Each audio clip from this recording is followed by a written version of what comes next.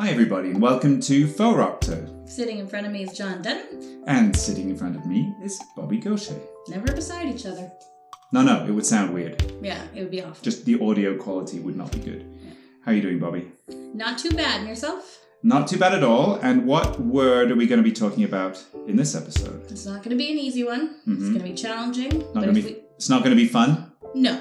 I wish it was fun. Mm-hmm. I offered up snacks, but that was turned down. Yeah. That's not an appropriate word. No.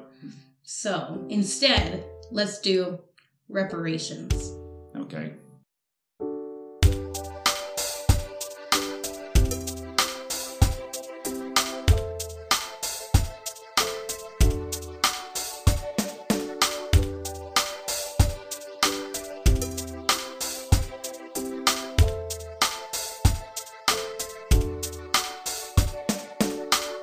Okay, so Bobby, the reason that this word came up is because I was listening to an interview with an African student in Ukraine, where they have a lot of people who come from various countries in Africa to study things like engineering because it's a very good education and it doesn't cost as much as if they go to France or the UK or the US. And then the war started.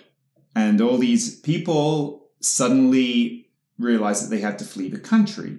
Then they realized that fleeing the country wasn't as easy for them as it was for the white Ukrainian people. Okay, and there's no arguing here that these people are Ukrainian. They're not. They're from different countries, right? They're on student visas and that kind of thing. But when it came time to get on the train, for example, to go to the border, Poland, the train conductors, who were basically letting everybody on for free, would not let on the black people. Okay, right? They were just like, no. Not even equality if you're fleeing from war. No, exactly. And they then had to find various means to get, like, try to, hitch rides. People just wouldn't take them. Get to the border eventually.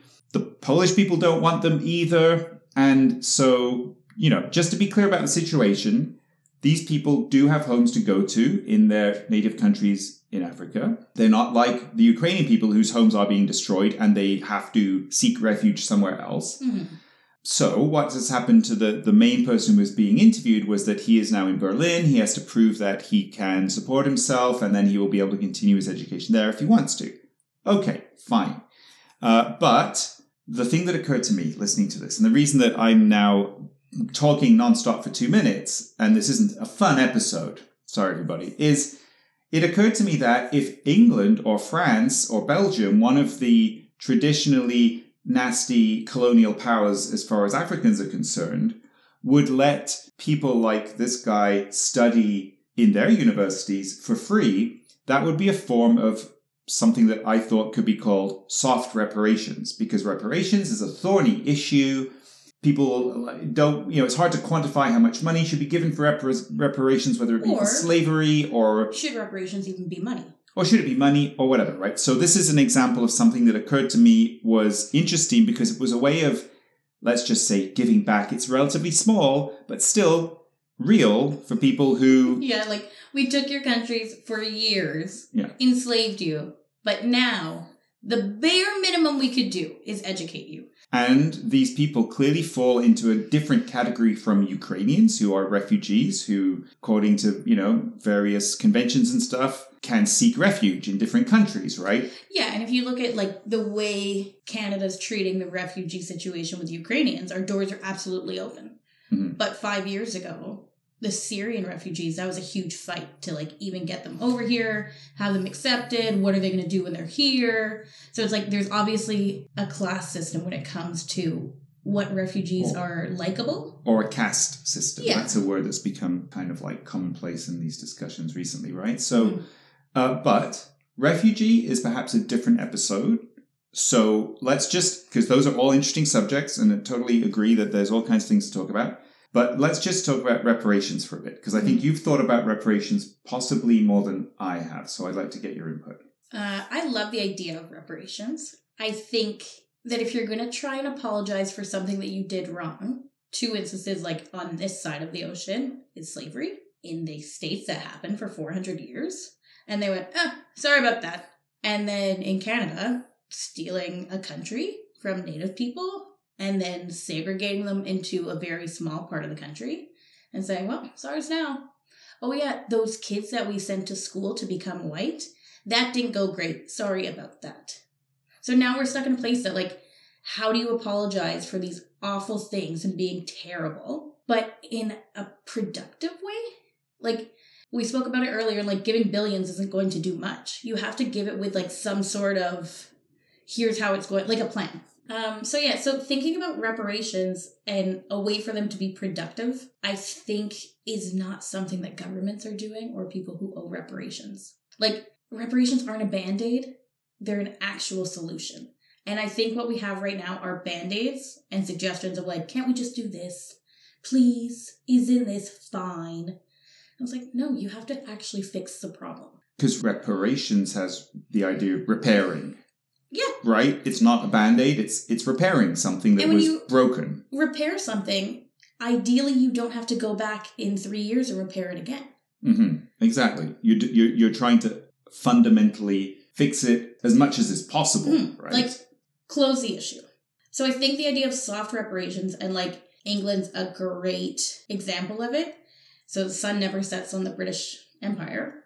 All of those countries that you touched and you wrecked for years, give them everything you have.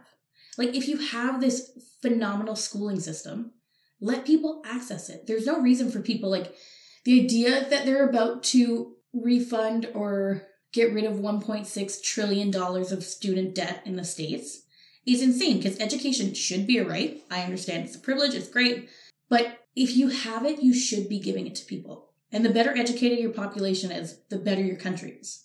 Right. And it also, even from a purely kind of mercantile perspective, having an educated labor force in other countries that you can access either by having them immigrate to your country or outsourcing work to that country. India's kind of a good example of that. A lot of stuff's outsourced to India, right? It benefits the former colonial powers anyway to have access to that. So there's even a selfish reason to do it. But this is it, right? Like, you could, this is an easy one sort of pillar of a system of soft reparations, so that nobody needs to go like, well, if we send you $5 billion, how do we know where that money's going to go? How do we know that some dictator's not going to pocket it? Which is, I guess, reasonable. But, like, this is real, affecting real people's lives in a positive way, right? If you can say, come to our universities. And it would also change education in a very, like, positive way. Because, right, like, I went to McGill, and McGill's mostly white people taught by old white people. Great. But the idea that, like, especially if you have African immigrants coming and learning, some will stay. And that changes your process of education and, like, influences it. So it's not always like, here we have Western views only. Mm-hmm. So it would add an element of, like, oh yeah, the rest of the world is this way, and that's how you live. So, like, incorporate it into your country. You have a better understanding of, like, how terrible your country was to other people. Mm-hmm. And I think, like, Canada's its own issue, because you can't tell people, give us your kids, we'll educate them. Because we did that before. It went terribly. That's true. And how about, like, the devil's advocate Canadian would say, you know, England's one thing, France is one thing, Belgium's one thing, Portugal, wherever. Mm-hmm. But Canada didn't colonize Africa, right? So the reparations in terms of opening universities to African people here is not quite the same equation. So if we open, like, let's say you give free university to First Nations, I know it's been discussed, because, like, it's not necessarily something they want. They don't want to go to McGill. Mm-hmm. I wouldn't want to go to McGill either. James McGill had slaves. Mm-hmm. Like, you're in almost like a no-win situation in Canada with the idea of soft reparations, mm-hmm. but also Canadian reparations are about 50 to 80 years old, whereas English, even, like, in the States, it's 400 to 500 years old. Mm-hmm. So this is, like, we have kind of a different situation as opposed to colonization. Right. And without being too Canadian about this, because this is an international podcast, just repairing, like, the water pipes or something for, and I'm doing the bare minimum, like, look at the bare minimum Michigan. For, right. How does a city not have clean water? Yeah. Okay, so we're in agreement that reparations is a thing, that there's a different way of looking at reparations than just signing a check. Oh, absolutely. I think signing a check isn't reparations. Money doesn't solve problems. Mm-hmm. Well, some people think it. I think that there would be like a black activist in the States who would say, just like give money to every black family or something, right? I think it's a good start, but like even if you just give money, like there has to be kind of a plan of how to use that money and how to use it in a way that you're going to earn more money from it. Right. So, and the other perspective is that if for centuries a group has been systematically disenfranchised in an economic sense as well as a voting sense, so they can never catch up, this is a way of helping people catch up other than giving them money, is giving them education, right? Yeah. Because if you gave black people free education just across the board, that would be a kind of soft reparation that would have an impact within a generation or two, right? Mm-hmm. Yeah, and like, so it's interesting, and I've thought about this in the past because I feel really, really privileged to like have such a great education and good foundation. But I understand how white university education in North America is, and I would extend it to England and France. It's just predominantly like this very white historical institution that other people don't see themselves in. So maybe while it could be a very good and productive reparation, I think the actual institution would have to change. Mm-hmm, mm-hmm. So there could almost be, the idea would be almost like reparation universities, like special institution, let's say institution, not university, right? So you don't have to use the same word even. Yeah, and like by doing that, we've trapped ourselves back into what residential schools were. Well, it sounds like it, but indeed be that way. And of course, we can't be white people saying this is the solution for you guys too, right? Just reparations in general have to be a conversation. White people can't decide what reparations are. Right. The repairing is from the other side. So it's upsetting that there's not a constant conversation about reparations. It's upsetting that the main voice in reparations is white people being like, we are going to fix it. Don't worry. Mm-hmm. I'm worried. Mm-hmm.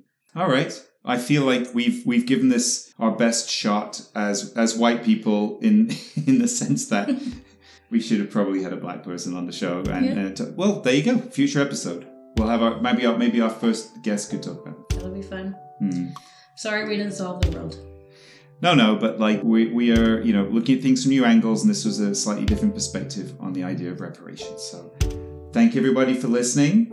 And let us know what you think. Yeah, please let us know what you think. The email address is in the show notes, and we'll be talking to you soon. Bye, Bobby. Bye, John.